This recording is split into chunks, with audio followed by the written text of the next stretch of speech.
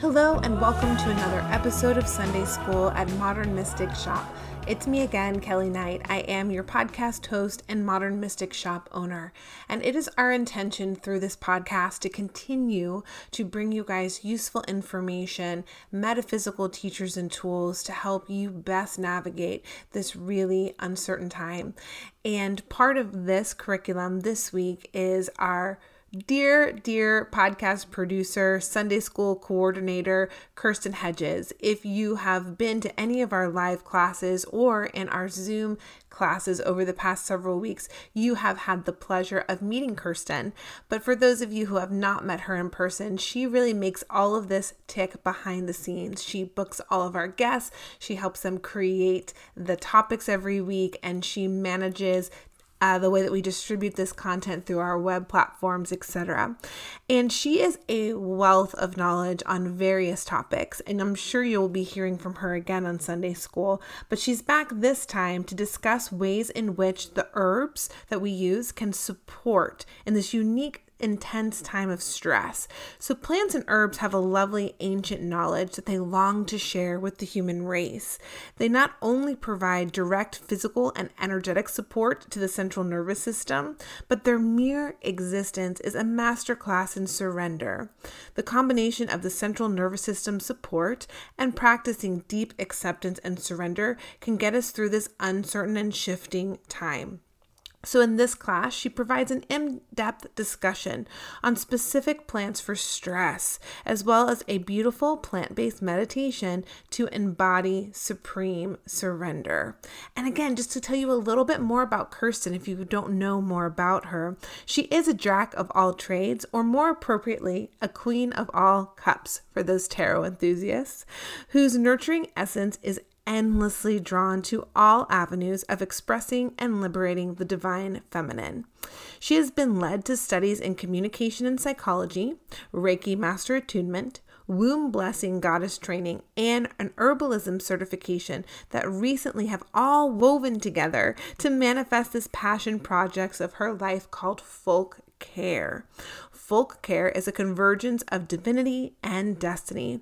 Born from the labors of ancestral assistance and spirit-filled guidance, it is a space where the lore, love, and practice of herbalism, witchcraft, and metaphysics merge to bring ease and healing to others, because some folk still care.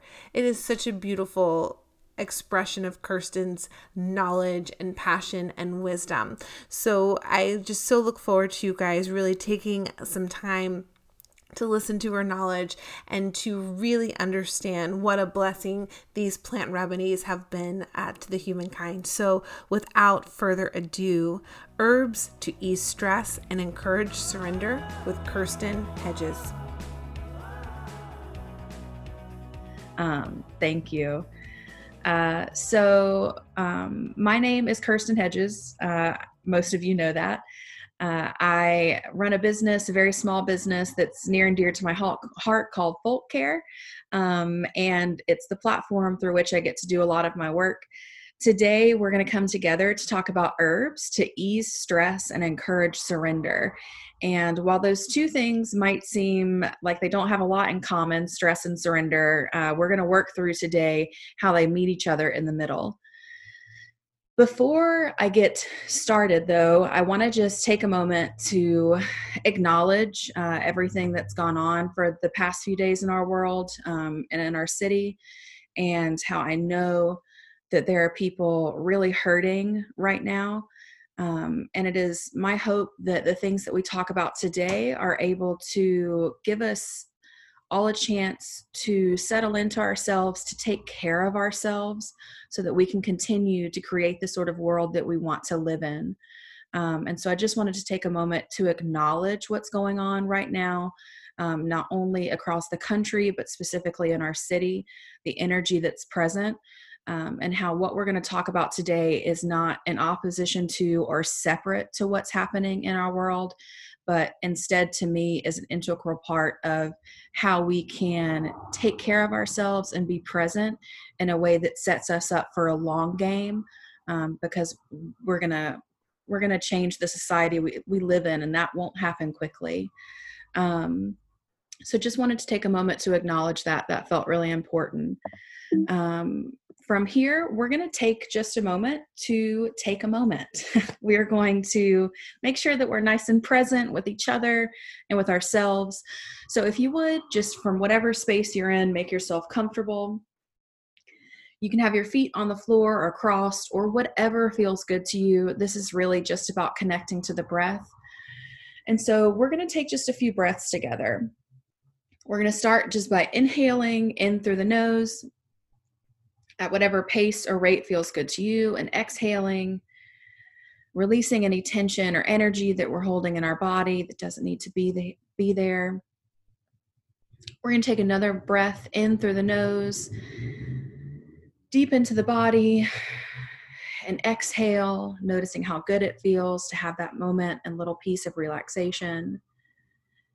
And we'll take another breath deep in through the nose, letting it move through the chest and the shoulders and the stomach, letting yourself be filled with air, holding that for just a moment, and then exhaling, sinking deeper into your seat in your space, finding presence in this moment and presence with yourself.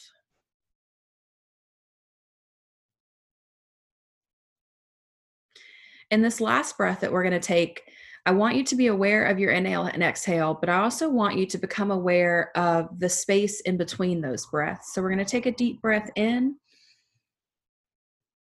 and notice that when we reach a fullness, there's a space in between, just gently noticing and exhaling, letting that breath go from the body, sinking into relaxation, noticing the second space where we've exhaled our breath and we're not gasping for an inhale, 2 moments that are always present, but we're not always aware of. And we're going to do a breathing exercise in just a little bit that focuses on that sort of practice of the space between our breath. So now after we've taken a few breaths, go ahead and come back to the body. You can wiggle your fingers and your toes, open your eyes. Back to this moment. Just wanted to have everyone have a chance to take a breath.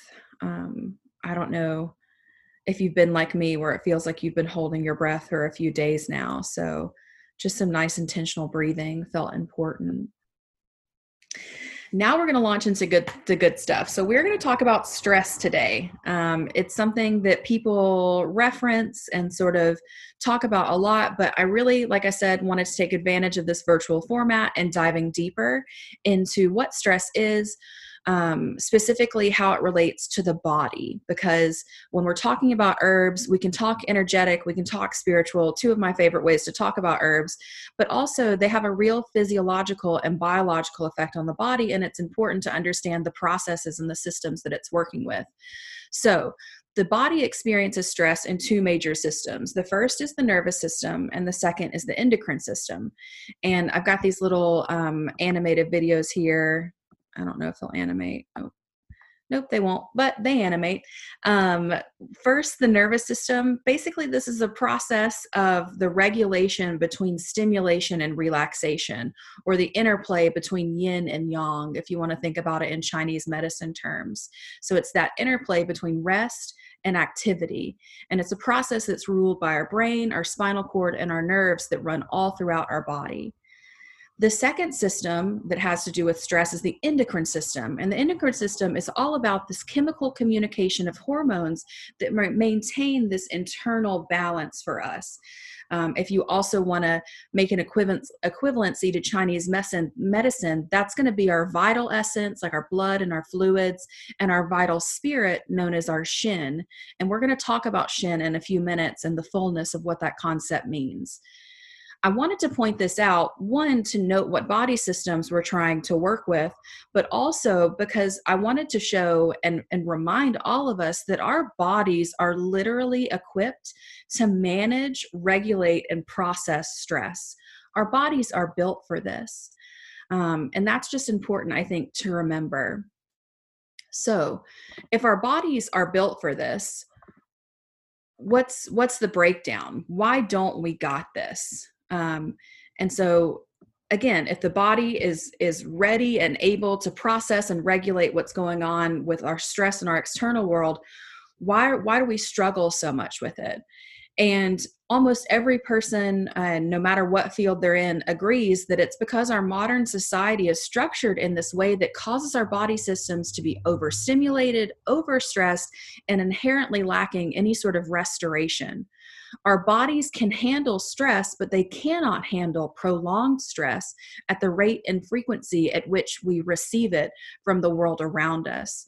And so it's not stress that is killing us, it's prolonged stress. Our bodies can work with stress, but they cannot recope without restoration.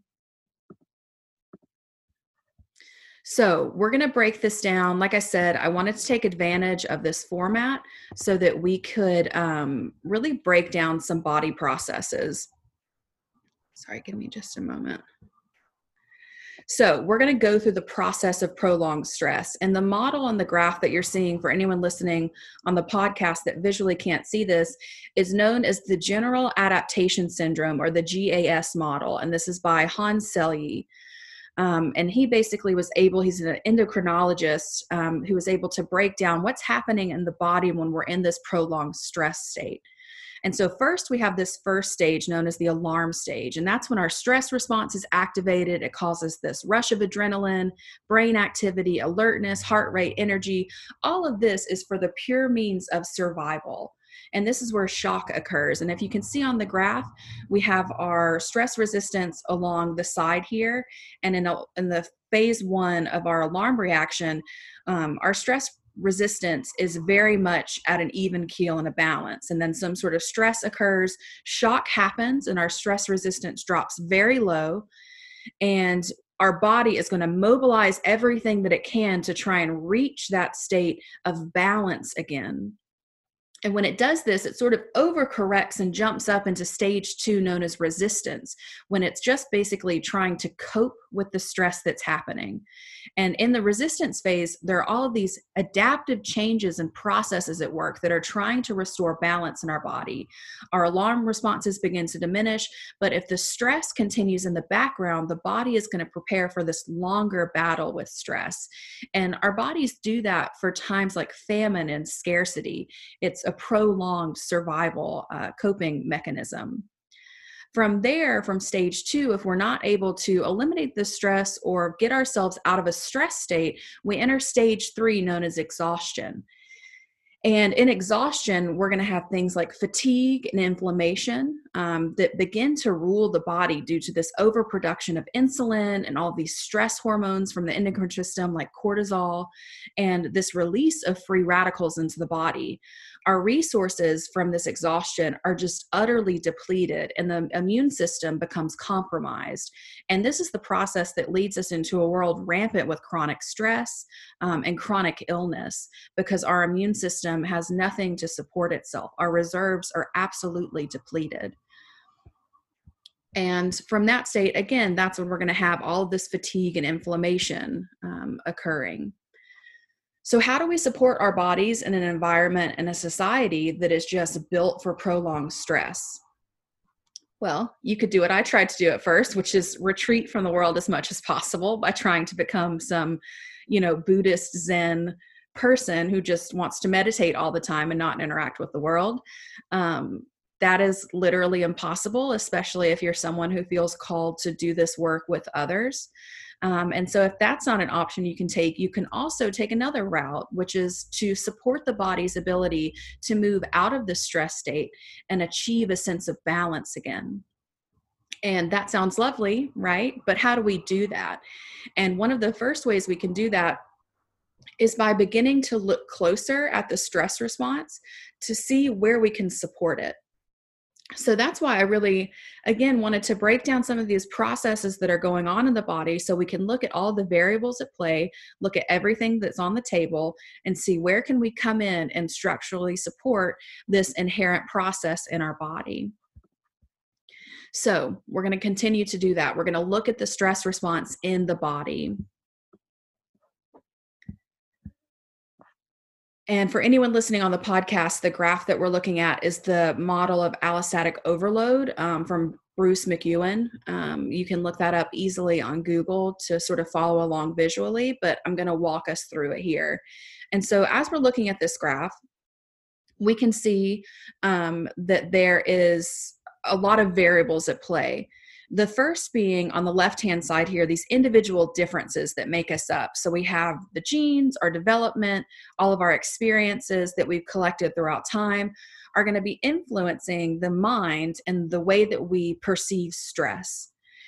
Once we perceive some sort of stress, we move over to the right side of this graph and we begin to try and cope with these behavioral responses. And most of the time, if it's a very real stress, it's going to be this fight or flight response. But in our world where stress can be something as simple as getting up to give a presentation to people, we might move more into personal behaviors like smoking, drinking, exercise, what we choose to eat, all of those behavioral responses that we try and engage to cope with the stress present. And so from there, the behavioral responses we have and our individual differences are going to come together to create a physiological response to the stress that's present. And once that physiological response happens, there are two pathways that can take in the body. The first is allostasis, which is the ability of the body to maintain stability through change that involves unknown variables, meaning that there's a lot of things at play. We don't know when the stress is going to go away. We don't know how to deal with it. All of these unknown variables. How does our body get back to a sense of stability? Or the second option, adaptation, how do we change? How does the body change to cope with what is going on? So we have these two options, returning to the way things were or moving forward so that the body adapts and evolves so that it can cope and handle what's happening. In the center there, you'll notice that there's a term, allostatic load, which is why they actually made this graph in general. Allostatic load is basically just a tipping point that occurs where we cannot go back to the way things were before. That is impossible. We have to move forward and do something different, or we're just going to sit in this allostatic overload, this crisis space. So when we look at this model, the reason we're breaking this down is because I want us to see where all the places that the stress response can be supported. And when we look at this, we can see that therapy can help with the processing of trauma or maybe our behavioral responses. We can use things like meditation and mindfulness to ease our reactions to environmental stressors.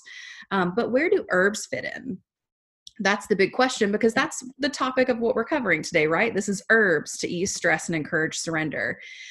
Herbs, unfortunately, cannot eliminate stress or change individual experience, but they can encourage allostasis, ease allostatic load by building resistance, and support adaptation. So they can work with the physiological responses that are sort of shuttled down into what the body is doing with it. And so that's the point that herbs can help us most.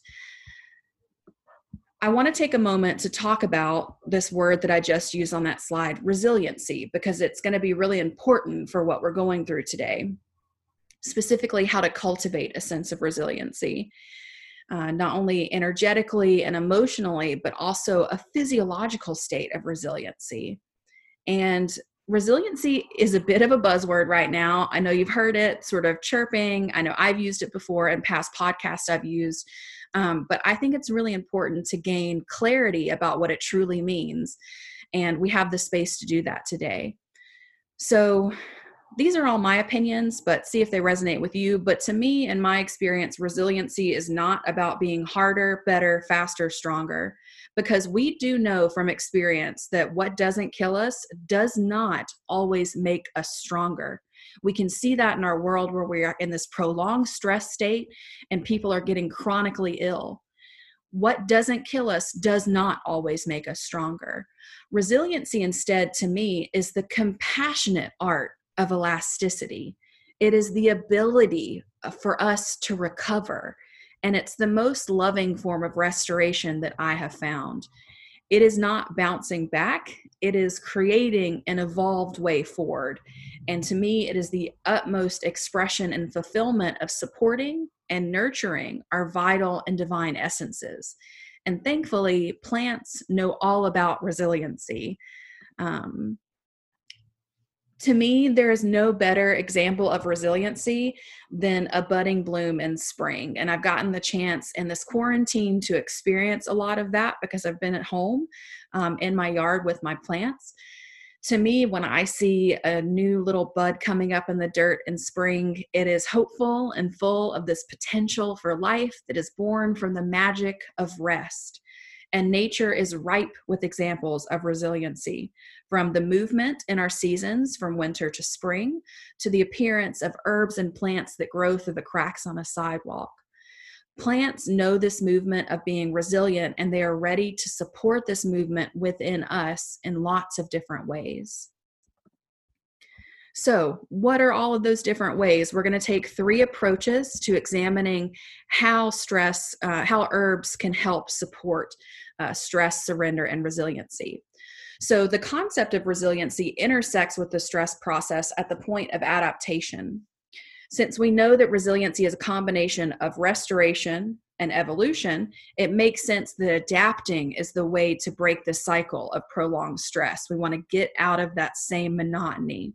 And adaptogens, a type of herbs, support the nervous system to provide resiliency and balance in the face of chronic stress. Adaptogens are defined as the nonspecific, endocrine regulating, immune modulating effects of certain plants that increase the person's ability to maintain optimal balance in the face of emotional or physical stress. Much more simply put, adaptogens restore balance and allow the body to change and evolve to maintain that balance. Adaptogens are really great because they work in both directions. They can increase or decrease, they can treat excess or deficiency, and they also work on a wide range of body systems. And what I mean by working in both directions is that if you were someone who had high blood pressure and you took an adaptogen to treat that, it would lower your blood pressure. But if you were someone with low blood pressure that took adaptogen to correct that same adaptogen, it would raise your blood pressure to a state of normalcy and balance. So it's very different from Western medicine, where if you were to take a blood pressure medication to lower your blood pressure, all it does is work in that one direction where it's just going to lower something. Adaptogens have the ability to increase or decrease symptoms to treat excess and deficiency. And I have a little graph here to just break this down in visual terms, but essentially we're working with the 2 nervous systems at play, which is sympathetic and parasympathetic. And when a stress enters, our sympathetic nervous system is just overloaded. Our relaxed state, our parasympathetic nervous state, is gone and jets right up, and we're in this imbalance that occurs. And it's showing here with these cute little squigglies that if you were to support the nervous system with adaptogens, it would be able to bring a sense of balance so that when stress enters, we don't find ourselves off kilter and out of whack. So again, it's all about supporting the body to change and evolve in a way that allows us to maintain balance. It's not this approach where we're going to let ourselves get really stressed out and then we're just going to sedate ourselves. It's literally changing the way that the body responds to stress, which is huge and so important, because there is no Western medicine that does that, right? We treat symptoms. We don't allow the body to change and evolve. And I have a quote here from Donald Yance. He has a great book that I actually bought on accident for my herbal program last year, but has become a book that I use more than any other herbal book I've ever found, because he talks in medical terms, he talks in Western terms, clinical terms, but then always links things back up to Chinese medicine and energetics. And he explains that biological agents, adaptogens, provide the perfect antidote for the life-robbing deficiencies in vitality created by the demands of modern life. And so he's saying, the same thing that we're getting at today, that we live in this modern world that has lots of demands on our body and our system, a system not built to cope with these demands, but adaptogens can allow us to cope and evolve, which makes them pretty cool. And so now we're going to move through specific herbs that are adaptogens. And if you'll just notice, we're going to move through a few lists of herbs, and I have a few of them in bold. It's not super important for you to wonder why that is. I just want you to note that they are in bold because we're going to be referencing it for a little while. So first, we're going to break down adaptogens that work on the nervous system, because the nervous system is the body system we're trying to support. We've got American ginseng, we've got Asian ginseng, we've got eleuthero, holy basil, reishi, rhodiola, and schisandra. We're also going to break down endocrine system adaptogens because we're also working with that body system. And those are going to be things like ashwagandha, American ginseng, holy basil, reishi, rhodiola, and schisandra. So you can already notice that we have some overlap between the two categories of herbs, and that's what the bold is meant to indicate. That's not very rare with adaptogens because, like I mentioned earlier, they tend to work on multiple body systems. So it's not crazy to see an overlap in those. Next, what we want to do is support this nervous system we've been talking so much about. And it's important to note that with the nervous system, that stress can be both good and bad. And the nervous system recognizes all of it. Stress can be good, like a promotion or an award, or say, giving a presentation on herbs. But it can also be bad. Lots of other sort of bad stress that we see in the world, like our city burning and people being killed. The nervous system does not really recognize the difference. All of it is information that is constantly coming in. And that's the reason I have this graph here to break down again. We know sort of the three players that are working in the nervous system: the brain, the spinal cord, and the nerves. But then it's important to note that the way that we receive all of that information is through our five senses. We are constantly seeing, touching, smelling, feeling, tasting the world around us.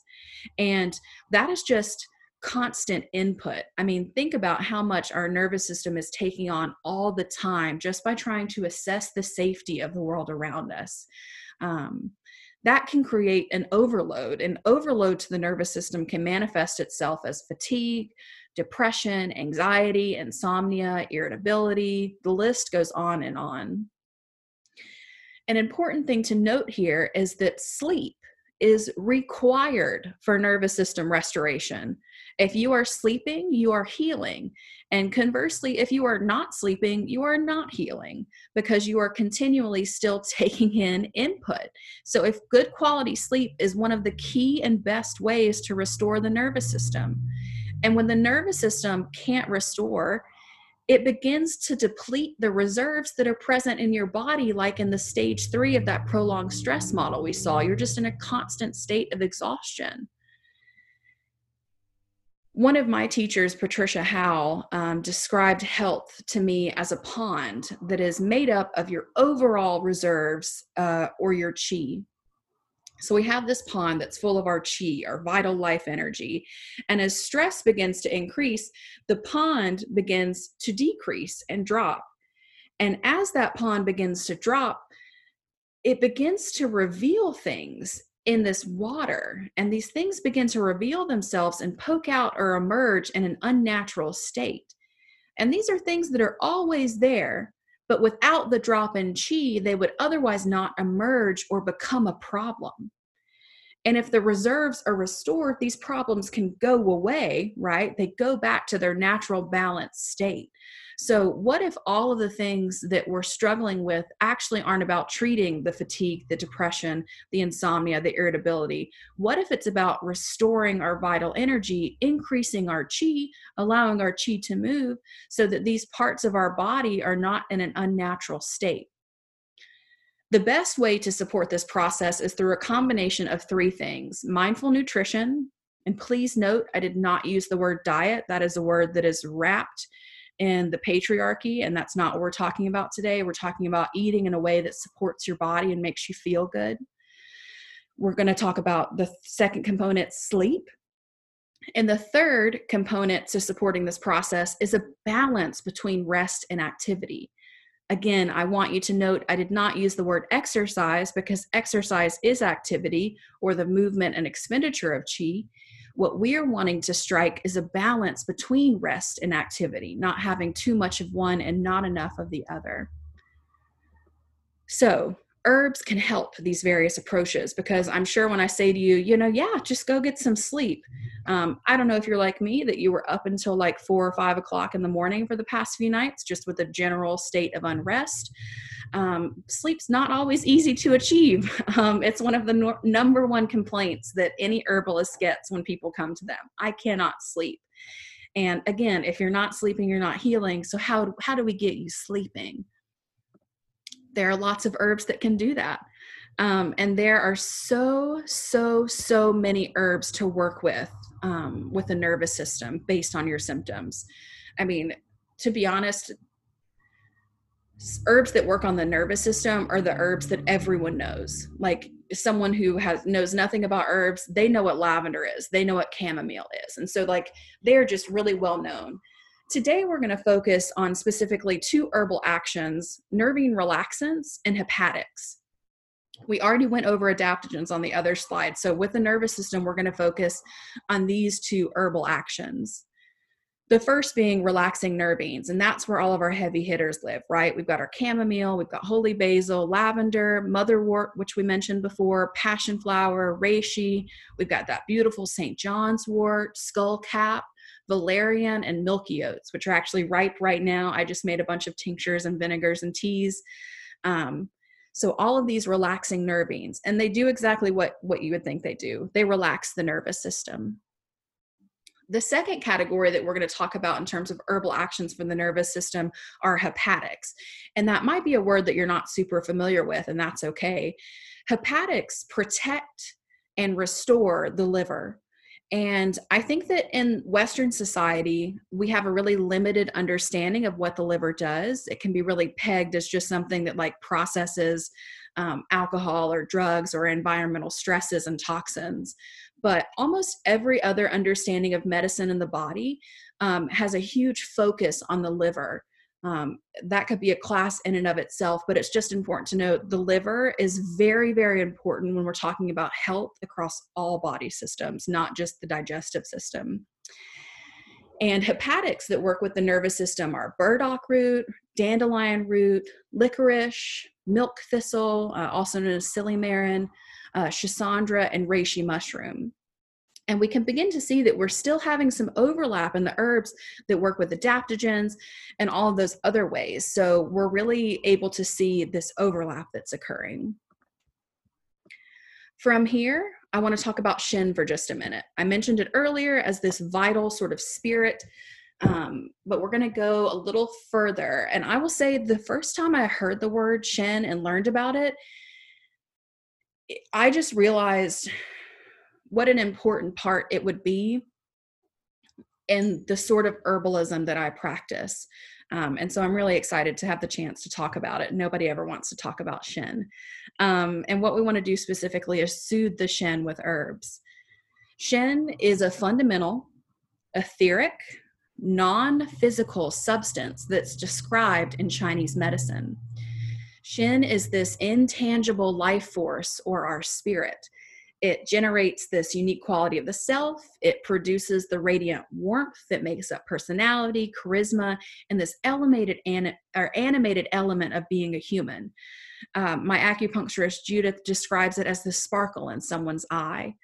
So it's a very important part of what makes us animated and this unique thing that makes up who we are. Chinese medicine describes the Shin really poetically and beautifully as this wild bird that takes residence in the hollow space of the heart. And when things feel unsafe, that bird wants to fly away. Trauma and stress cause the Shin to disengage, float, or become unanchored from the heart space. And this is what's known as Shin disturbance in Chinese medicine.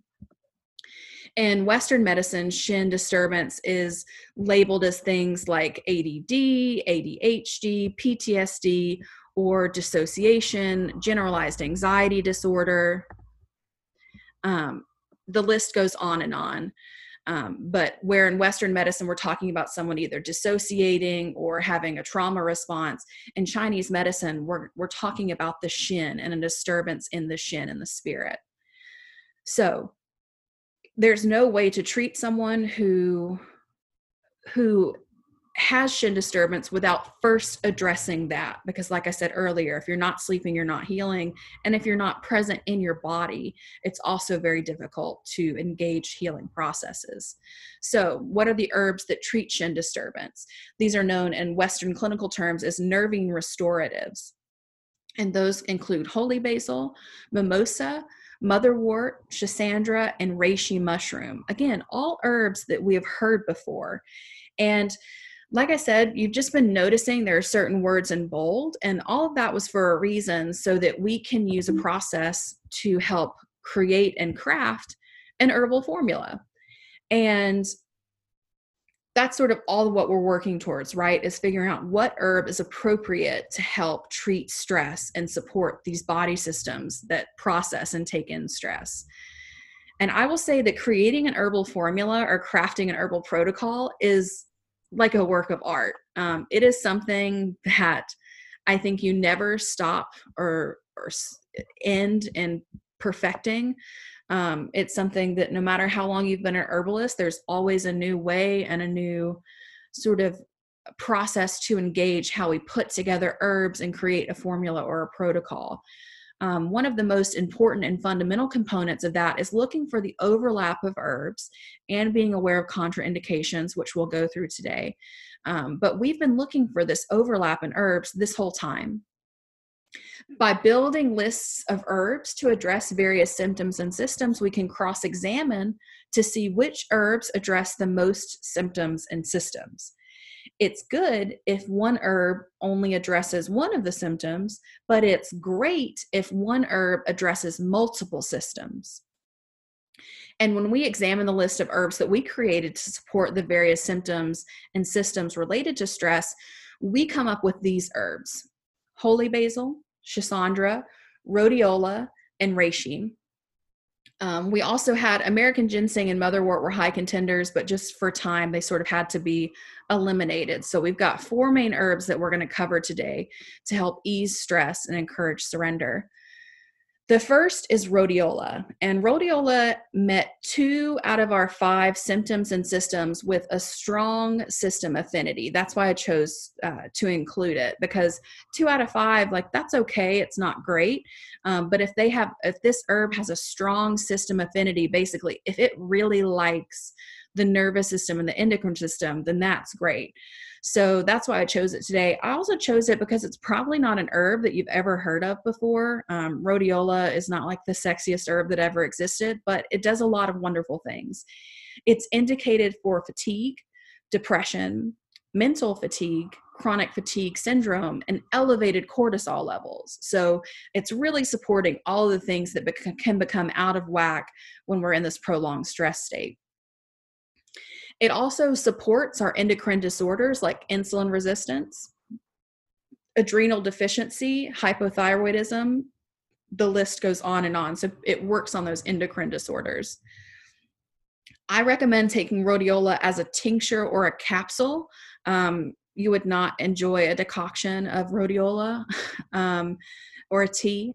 So again, best taken as a tincture or capsule. The one disclaimer I will give about rhodiola is that it is a very expensive herb. I actually logged on to Mountain Rose Herbs, excuse me, a few days ago to get some, and I totally forgot that it was like $36 for a few ounces of the stuff, where like other herbs you can get for $8 a pound. So it's very expensive. When we're looking at herbs, like I mentioned just a few minutes ago, it's also important to note any contraindications that are present. The most prevalent being that you don't want to take this too late in the day. Rhodiola is always best taken before like 1 or 2 p.m. or you're going to be really overstimulated. Another anecdotal contraindication, meaning that it's sort of reported by mouth from a few people, like a small percentage of people, is that it would be best not to take this if you're someone with a history of mania or paranoid bipolar disorder. Again, this is a very stimulating herb. So if you already have this stimulation happening in an imbalanced state, we don't want to over exaggerate what's going on there. And so if you do have a history of either 2 of those things, then there are lots of herbs that can do similar things to rhodiola. We just steer away from rhodiola. And one of those herbs is schisandra. Schisandra is one of my favorite herbs. It's actually a berry. I really enjoy it, not just because it's one of the most difficult herbs for me to pronounce, but also because it's just really lovely in taste and experience. Schisandra meets 4 out of our 5 symptoms and systems, so that's great. I mean, that is a great percentage when you're looking at creating and crafting an herbal protocol and formula. Shasandra's whole thing is that it stores energy. It stops our ability to override, and it helps us rebuild those reserves of chi that are so important for restoring balance and evolving our bodies. Shisandra is really popular in Chinese medicine because of its complex and balanced energetics. It's known as the 5-flavor berry. And in Chinese medicine, there are these 5 flavors that are meant to have association to elements and treating certain symptoms. And Shisandra is so great because all of those 5 energetics are present. It's pungent, salty, sweet, sour, and bitter. So it's very complex but balanced berry. It also is Shin calming, so it helps treat Shin disturbance that manifests itself as disturbed sleep, depression, poor concentration, and anxiety. It's indicated for deficiency conditions like chronic fatigue syndrome, insomnia, impaired memory, fatigue, chronic stress, and depression. It's really great whenever we can find an herb that is indicated for deficiency conditions, because it is really easy to treat excess, to either clear or move excess energy, but it is really difficult to build back up from deficient symptoms. And so anytime that we have an herb that's able to do that, it's very, very, it's just an amazing thing to incorporate with treating symptoms and systems. I would recommend Shisandra best taken as a tincture or a syrup that you can add to your smoothies or mocktails or other culinary recipes. That's a great way to use syrups, is just to infuse them in your nutrition and the way that you eat or drink things. I also really love it as a tincture because I like to add it to other herbal formulas, and it gives it just a great taste. And because again, it's this 5-flavor berry, that the flavor is super important, and we want to experience the flavor present in Shisandra. Really important to note its contraindications. If you are on blood thinning drugs, if you are pregnant, or if you have epilepsy, Shisandra is just not going to be the herb for you. Very important to note that. The next herb that we're going to talk about is my favorite herb. Picking a favorite herb is much like picking a favorite child, but holy basil always rises above the pack for me to be reminded why I love it so much. Holy basil treats 4 out of our 5 symptoms and systems, which again is a really great standard to meet when we're choosing an herb. It helps regulate the HPA axis, which is the dynamic between the hypothalamus, the pituitary, and the adrenals. It helps manage cortisol, that stress hormone that we've talked about before, and it's very restorative to our adrenals. It's indicated for immune deficiency and excess, and that's because it's an adaptogen, like we talked about earlier. It's able to work in both directions to achieve a sense of balance. So whether you're immune deficient or you have this sort of excess, over-exaggerated immune response, it's still going to be able to work with that energy. It also eases mild to moderate depression, which is something that's really relevant for the society that we live in, and something that I think we all need from time to time. In addition to its real physiological and biological responses and support of the body, it also has this really great spiritual implication. And holy basil's whole thing, as I've come to know it, is that it really reminds the body of its own divinity, this reminder that we're in a holy vessel, and creates a sense of safety and this feeling of being at home in ourselves and at home in our body. I included this quote from Maya Toll, who is an herbalist and actually owns the Herbiary, one of the first herbal stores that I ever went into as an adult. And walking into that space gave me the same feeling that holy basil gives me, that feeling of being surrounded by herbs, this sense of coming home to yourself. And Maya says about holy basil, also known as Tulsi, that Tulsi says you're strongest when you let your spirit help you adapt to the ups and downs of daily life. Holy basil's presence is a reminder. Come home to yourself. So again, it just has this really beautiful spiritual aspect. I'm currently wearing it as an amulet around my neck. It's one of my favorite favorite amulets to wear to just keep me present in the body and reminded of my own inherent divinity in this physical form. I recommend holy basil, best taken as a tea. It's very soothing and pleasing to the senses. That's relevant when we're thinking back to that graph of the nervous system about how stress is interpreted through our five senses. And one of the ways that Shin disturbance is treated in Chinese medicine is by trying to engage the senses in a really pleasurable way. So it's using those same portals and pathways that we're taking in information, and instead of it being stressful information, we're wanting to let all of this really great, pleasurable, soothing, joyful sensation come in through those portals. So it's really great taken as a tea because it just tastes lovely, smells lovely. It makes you feel so wonderful in your body.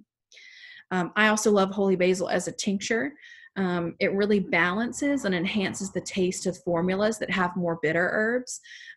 My favorite thing to do is to tincture nettles, which if you're an herbalist or have ever tasted nettles, you know is like a crazy thing to do because it's very, very bitter. And so it's great to incorporate holy basil to tinctures that have a more bitter taste to make it very palatable and a pleasing experience. There are some people who say that if you're doing something and not enjoying it, then it's actually detrimental to your health. I don't know how much I necessarily believe that, but I do think there's a bit of truth there that if something feels traumatic or unpleasing, that it's doing something else in your body that is not conducive to healing.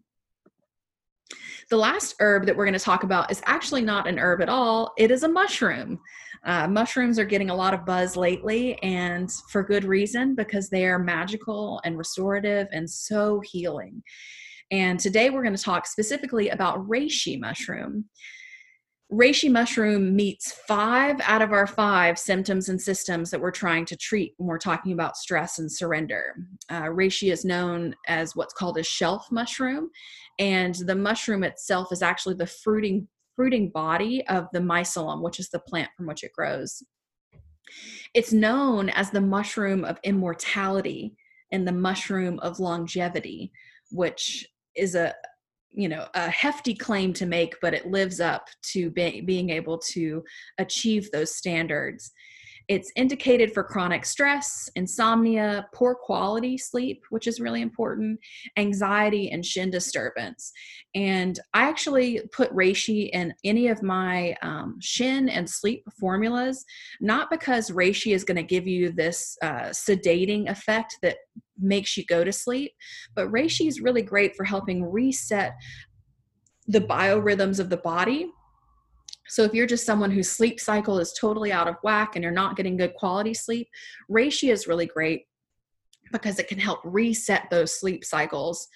Reishi is best taken as a powder. It's super easy if it's a powder. You can put it basically in anything like a smoothie or a drink or whatever, or a double extraction, which is actually the method you have to use to make this tincture. And a double extraction is basically is a process of both decoction and extraction. So using an agent to extract things out, but also using heat and water, like a tea, to decoct as well. I would recommend using reishi daily for a nice cumulative effect. I think that's the best way to take it. Again, it's this mushroom of longevity, and we want to take it in that same sort of energy. So we've gone over all of these herbs. We've learned about 4 herbs. We've learned about all of these body systems. We have 3 different approaches to how we support the physiological body and the spirit in easing stress and stress response. What in the world does surrender have to do with any of this? And it could seem like surrender doesn't have much to do with easing stress and facilitating adaptation, but it has everything to do with it. Earlier, I mentioned the definition of resiliency is very easily misconstrued and misattributed to mean powering through a tough circumstance, but that is not the definition of resiliency at all. Resiliency is not bouncing back, it is moving forward. It is not about removing all stress in life by secluding yourself entirely from the modern world and connection to others. resiliency is also not about giving up or rolling over. And I really struggled with this concept for a long time, of how do I become resilient? How do I surrender without giving up? And the way to engage surrender in that way is through resiliency. The image I've chosen to represent this here is one of the Hanged Woman in the Neo Tarot deck, which is one of my favorite tarot decks. And I love it for lots of reasons. One, I really like it that they call it the Hanged Woman and not the Hanged Man. But also, I love her image because the woman on the screen is in the card. She's not in a stress state. She's not suspended or trapped or caught. She's also not giving up. She has active motions in her body. Instead, she's floating, right? She's hanging out here. There's a lot of active energy all around her, and she's processing it and taking it in, but it's very much an internal movement. So if you read tarot, or if you resonate with tarot, working with the Hanged Man or the Hanged Woman card is a great way to begin to understand this concept of surrender, this very complicated concept of surrender. Grit is useless in creating resiliency. Retreat is a temporary and insufficient tactic. Surrender is the only pathway to resiliency, and resiliency is the only pathway to surrender. And I know I've been talking a lot. I've thrown a lot of words at you, but if there is a phrase that you walk away remembering today, I would ask that it be this one: resiliency through surrender. To me, that's the most important thing that I have to share today, is that resiliency is made possible through surrender, which allows us to naturally adapt. The more we try to do, the more stuck in a cycle we will become. It's like that really tired example of quicksand. The more you struggle, the more entrenched you're going to become. A release of control over the external allows a movement of all of that energy internally. And if we do this, the focus instead becomes on supporting the physical symptoms, healing the trauma, and remembering that our body is a safe place to be. Because if we're in the body, then we're present. And if we're present, then we can take care of ourselves. And if we can take care of ourselves, the body can adapt. And if the body can adapt, we can break cycles, we can restore, we can heal, and we can evolve. And that's what we're going for here. And the image that I chose to use for this resiliency through surrender is one that mirrors an image I used at the beginning of that really pristine Buddha on the mountain that's perfectly manicured and golden. And I chose to use this other picture to note the difference between the two. Because in this image, instead of being perfectly pristine and manicured from head to toe, this Buddha is overrun with moss and growth, and he is utterly unbothered by it. Sits with the same smirk on his face, the same sense of peace, unbothered by all of the growth around him, not doing anything, and instead cultivating that inner peace, that strong center. I have a quote here that's one that I've really struggled with since the first time I heard it a few years ago, because it's hard to grasp the soft space that it's trying to land and that it's talking about. And the quote is from the Tao Te Ching. And it says, "The Tao does nothing, but leaves nothing undone. If powerful men could observe it, all creations would be transformed by themselves." And that's Lao Tzu. The way that I first heard that quote was a more colloquial translation that just someone told me, do nothing and everything will be done. And again, this is a difficult process and concept to really grapple with.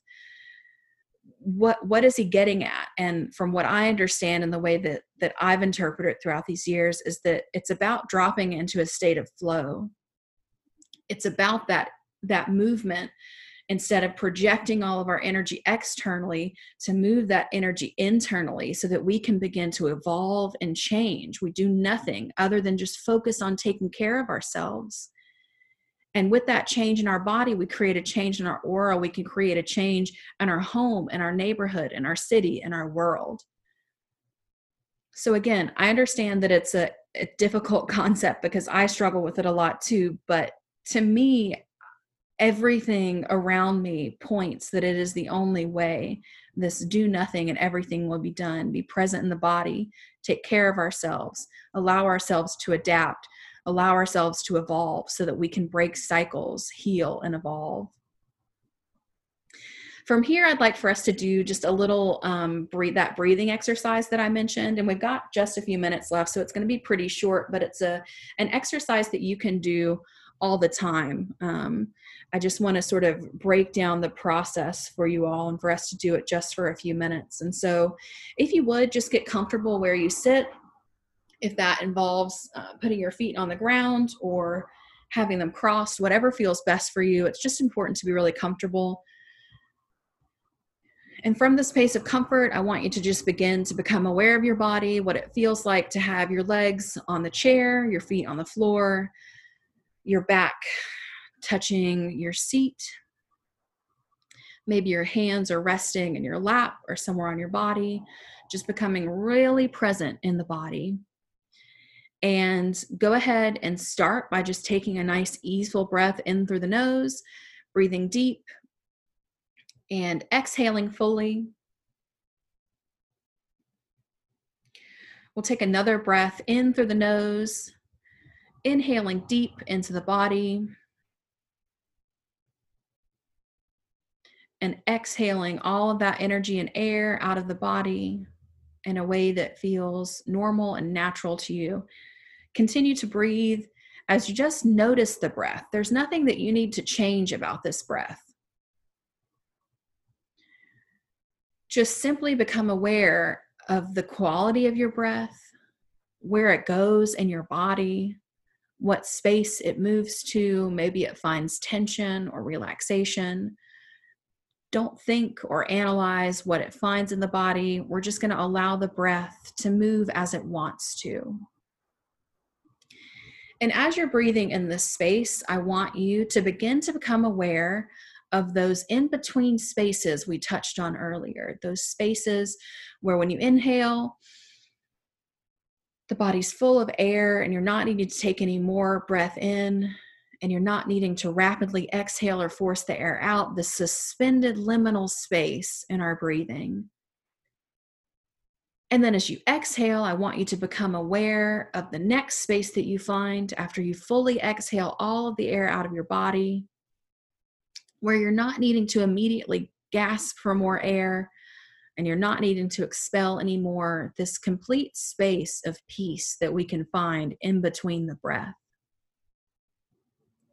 I want you to begin thinking about this as liminal breathing, as breathing not to focus on your inhale and your exhale, but a breathing to reach this space in between your breath, where nothing is needed and nothing needs to change.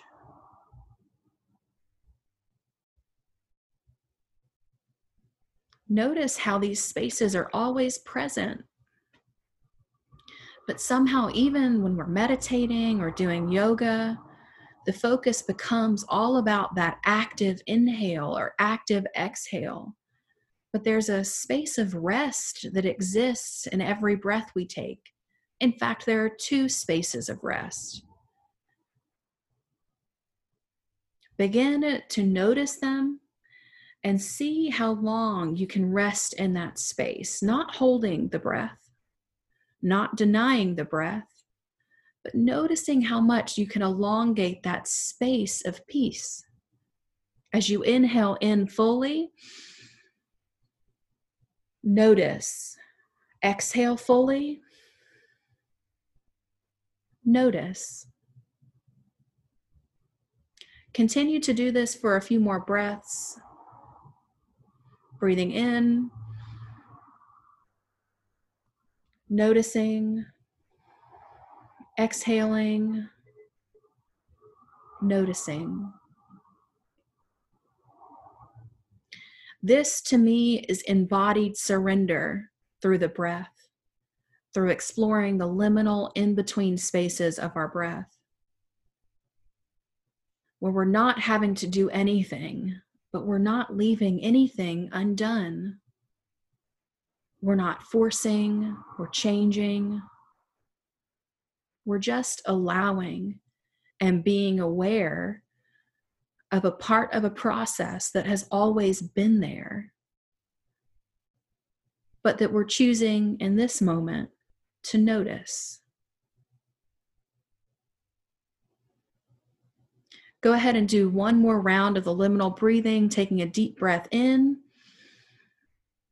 noticing this beautiful space of surrender as you exhale fully, and notice again the second space of surrender present in one round of breathing. From here, I want you to just begin to lightly bring your awareness back to your body, noticing your feet on the floor, your legs on your chair, your back against your chair or whatever space you're sitting on. Go ahead and take a deep breath in through your nose. Exhale fully through the mouth. Wiggle your fingers and toes. Give a little shake to your shoulder as you breathe another breath in. Exhale through the mouth and call all of your spirit back to this moment, noticing for just a second how good you feel and how much you deserve to feel that good. Engaging processes like this, whether it's embodied surrender breathing, whether it is taking just a moment to take a moment and breathe, whether it's using herbs, all of these fall under a category that Audre Lorde mapped out as radical self-care. And I just want to say that in the times that we live in, taking care of your body and taking care of your health and your energy is exactly what Audre Lorde was talking about when she said that self-care is a radical and political act of warfare. There's nothing more that you can do for yourself in this moment than take care of yourself because you deserve it. And I just want to say that. And so I hope you enjoyed that embodied breathing, that embodied surrender, that liminal breath. You can always do that throughout the day when you just need to slow things down and create a pause for yourself. You can use that at any time. I want to take a few moments just to talk about how folk care can support you in easing your stress and encouraging surrender. I make original small batched herbal tinctures like Reassuring Shin or Holy Hell, I Need Some Help. I love making these medicines, and I do them with a lot of magic and mindfulness. I also make these magical herbal amulets like I'm wearing today that infuse the heart center and the aura with all of these great herbal healing energies. And I also craft individually and divinely resourced energy movements and meditations for people. So if you're feeling like you need that support, please reach out to me. I am a Reiki master, but I don't practice Reiki. I just do Reiki in everything that I do. And so try and infuse not only my herbal medicine and my amulets and my meditations and energy movements with Reiki, so that you can move through whatever you're needing to move through and support whatever you're needing to support. From there, that's me. My name is Kursten Hedgis. If you have questions or need some support or just want to have a dialogue about the things that we talked about today, you can reach me at my email address, which is Kursten, that's Kursten at folkcareatl.com. That's folkcareatl.com. My website is folkcareatl.com. And you can also find me on Instagram at folkcareatl.com. Again, that's FOLKCAREATL for anyone listening on the podcast, because I know I have a Southern accent and sometimes it's hard to understand what I'm saying over here. Thank you so much for being here today. There was a moment yesterday when I was really struggling with how to show up today, given everything that's going on in the world. And I just want to take a moment to express some really sincere gratitude to Benita. She commented on that post and said, I will be there. And in that moment, I knew that that was all the purpose that I really needed to show up today and continue to give this talk. Thank you, Benita, for everything that you do just with your presence. I have so much love for you and appreciation for you. You and other people who show up here are the reason why I do this. So thank you. And I hope that each of you have a really blessed day. If you have questions, please don't hesitate to reach out. Take care of yourselves, and I'll see you soon. This episode was produced by Kursten Hedgis and produced and edited by Georgie Harris. For more information, visit us at modernmysticshop.com and click on Sunday School.